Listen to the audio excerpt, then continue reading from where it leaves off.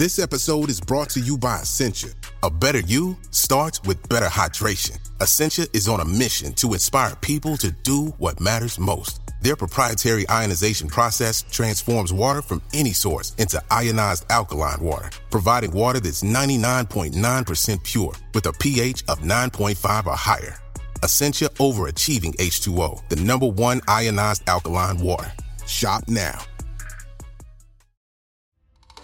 Sweet Tarts dared to combine sweet and tart. But we didn't stop there.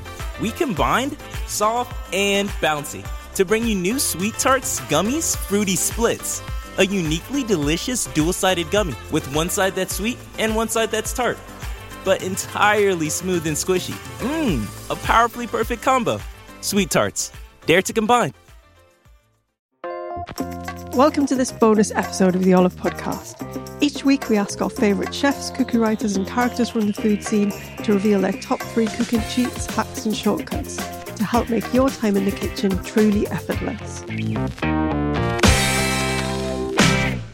Okay, so I'm back with Morgan McGlynn and she's going to give me her top 3 tips, cheats and hacks involving cheese. Yeah, so I think my top cheesy tips, firstly, I would say serving cheese, because it's a bit of a strange one. You kind of don't think about it once you bought it. But when you're putting your cheese in your fridge, you want to put it in the salad compartment. That's the best temperature for it. But also remembering never ever serve cheese straight from the fridge. Leave it out for 2 hours, maybe before. And with a soft cheese, try and put that on the cheese board you're serving it on in case it does go gooey. And then you don't have to keep trying to transporting it. That's always an essential for me. Never kind of serve it straight from the fridge. And then I would say number 2, which when you're putting a cheese board together, I think you can do it any way you want, but we always tend to do a hard, a soft, a blue and a goat, because it gives you that variety. So it gives you a little bit of everything. And if you ask your cheesemonger, they will tell you exactly what the best of those cheeses are in season, what's the best at the moment, what works well together and what it pairs well with as well. So that's my number 2. And then I would say number 3, which is quite a common one actually that we get asked a lot about, is to do with the rinds of the cheese. So you'd be surprised how many cheese rinds are edible.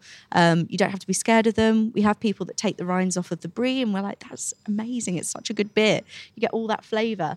And even if they're not edible, so something like a Parmesan rind, that's amazing to use in stews or soups. It's got all that flavour and goodness in there that you can go on and use it in something else. So don't be scared of your rinds. Brilliant.